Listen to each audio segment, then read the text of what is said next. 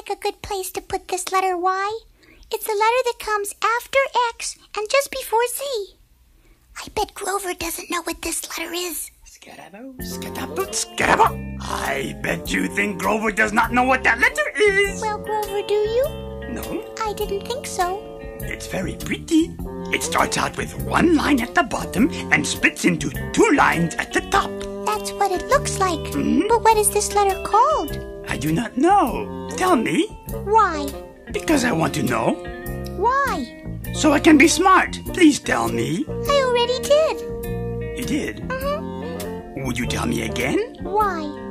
Because I did not hear you before. Why? I don't know. Maybe my ears are on backwards. How should I know? Grover, let me give you a little hint. All right. This is the letter that you hear at the beginnings of words like yellow, yarn, year, and yo-yo.